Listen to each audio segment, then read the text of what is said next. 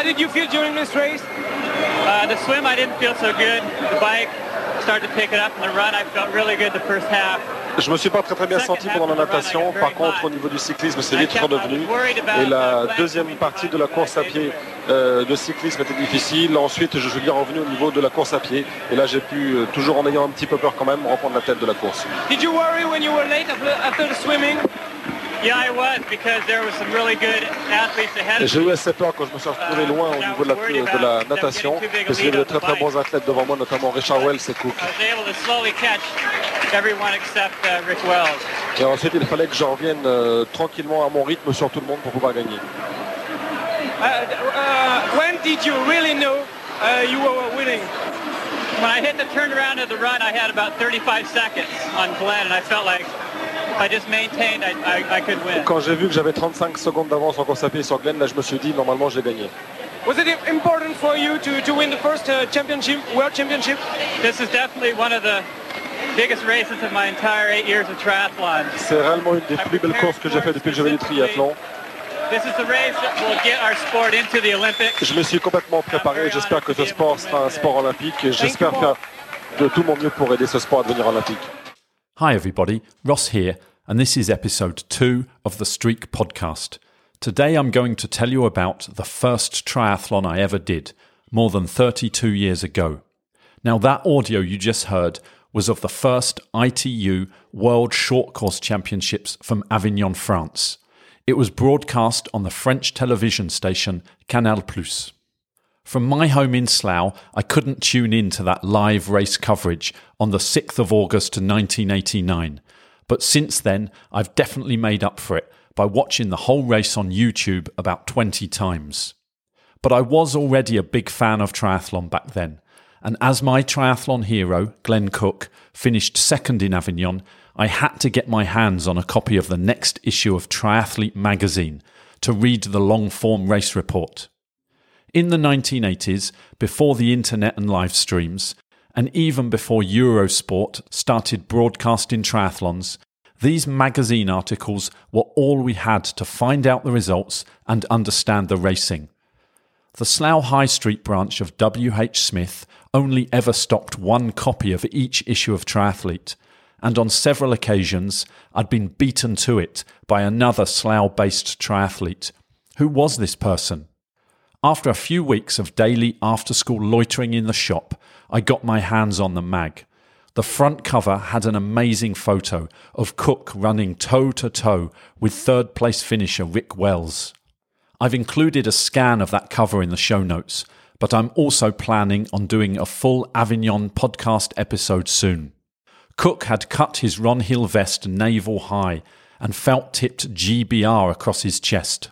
Both athletes had their moustaches pinned back from the speed and the sweat as they tried to keep Mark Allen in their sights. As Glenn was riding himself into medal contention, he was doing it on a Dave Russell bike.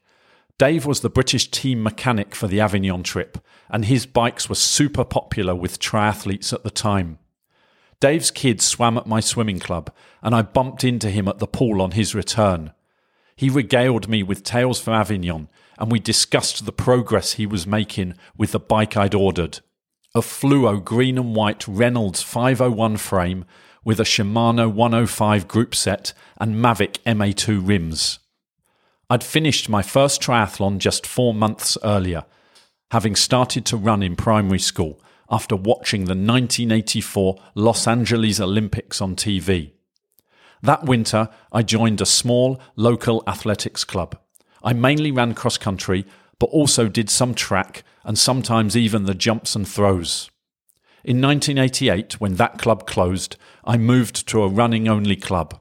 They had plenty of good athletes though, so I trained hard and improved steadily year on year. My focus was now cross-country with the occasional local road race thrown in for experience. I was pretty dedicated to running and really enjoyed it, but in age group terms, as a 16-year-old, I was definitely a middle of the packer. But that dedication to pure running was about to change. In the July 1987 issue of Today's Runner magazine, I read an article titled "Trying the Try."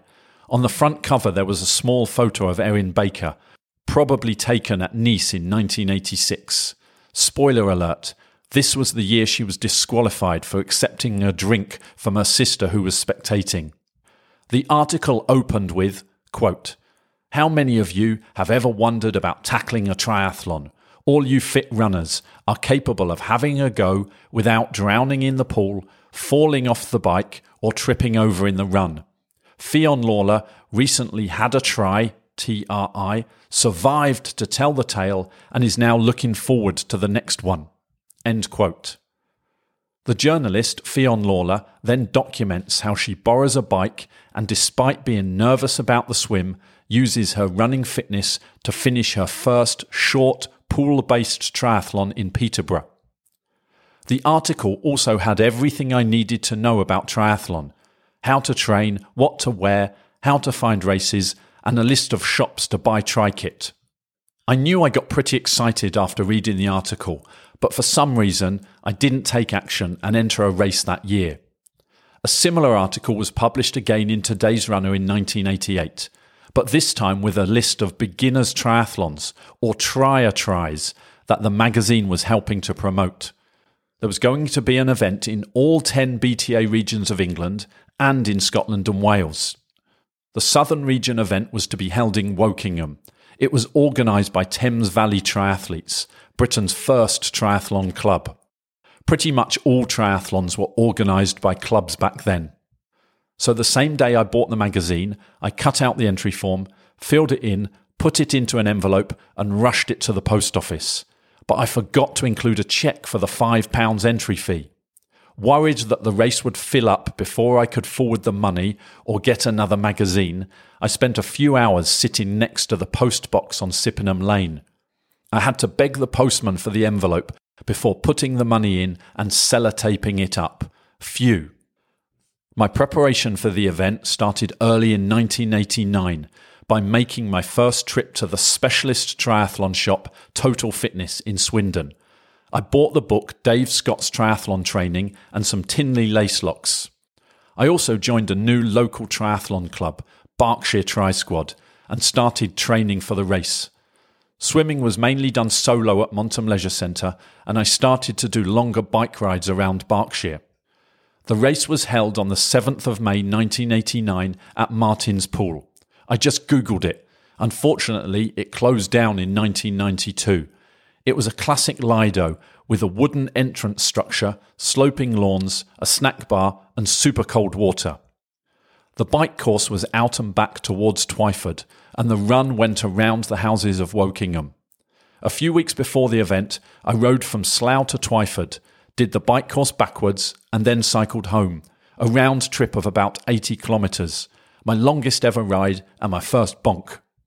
My bike was a powder blue 10-speed Peugeot Elan. I rode it with the seat right down and my running shoes slotted loosely into chrome toe clips.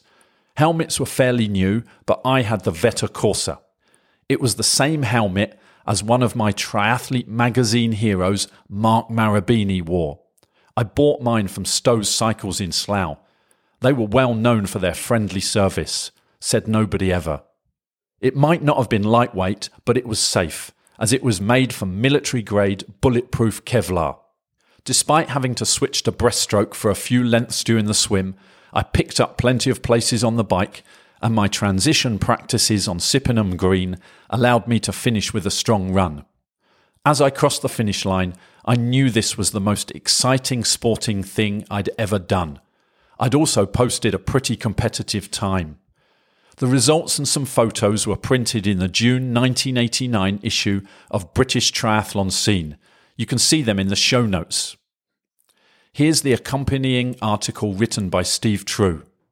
Quote, "Today's Runner and New Balance combine to give hundreds of first-timers a try, TRI. It doesn't really matter what the results were. Everyone who finished after entering this new challenge was a winner anyway. The length and breadth of the country played host to hesitant newcomers in our sport. Perhaps lurking amongst them was a Springman, a Coop, a Shrewsbury or a Cook. That doesn't really matter either.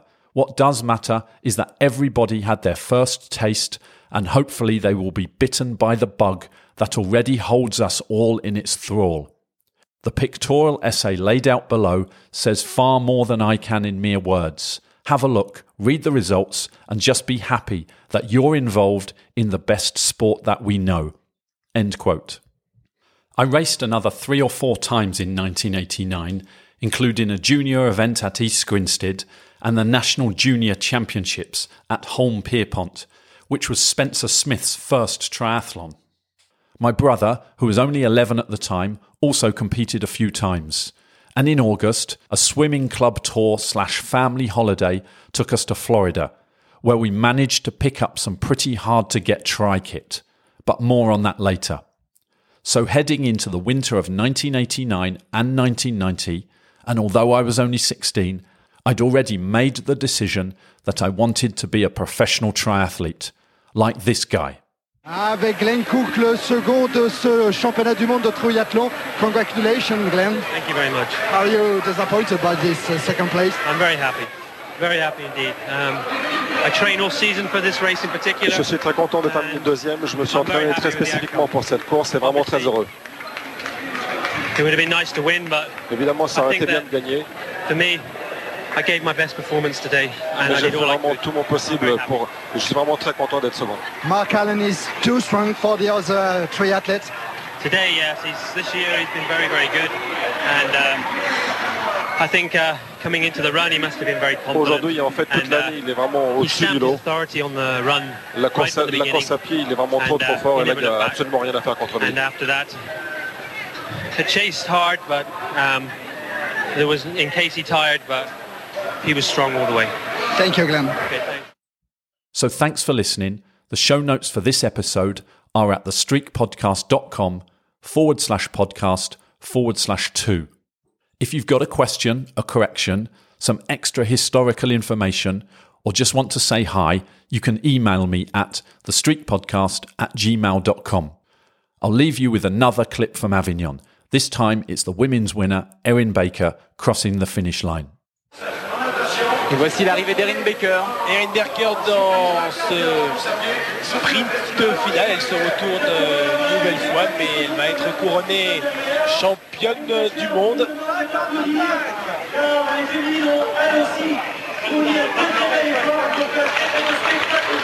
Alors que Jeanne Rippel n'est pas très loin derrière. Jeanne Rippel. Oui. Jeanne Rippel est peut-être à une dizaine de secondes derrière, mais cela sera suffisant pour la néo-zélandaise de devenir la meilleure, la première championne du monde. Dans un temps de 2h10, semble-t-il, temps officieux bien entendu. Remarquable performance de la meilleure triathlète du monde qui, comme Mark Allen, s'impose. C'était la favorite, elle s'impose. Et son état de fraîcheur est tout de même étonnant. Suit en deuxième position Jeanne Rippel. Son but était d'être dans les 3 premières. Elle sera deuxième. Elle était sortie en tête après le vélo. Une trentaine de secondes de retard. C'est très beau. Erin, were you strong during all this race? Pain during the run. How do you feel? How do you feel with this title? Oh, I'm very, very, very happy.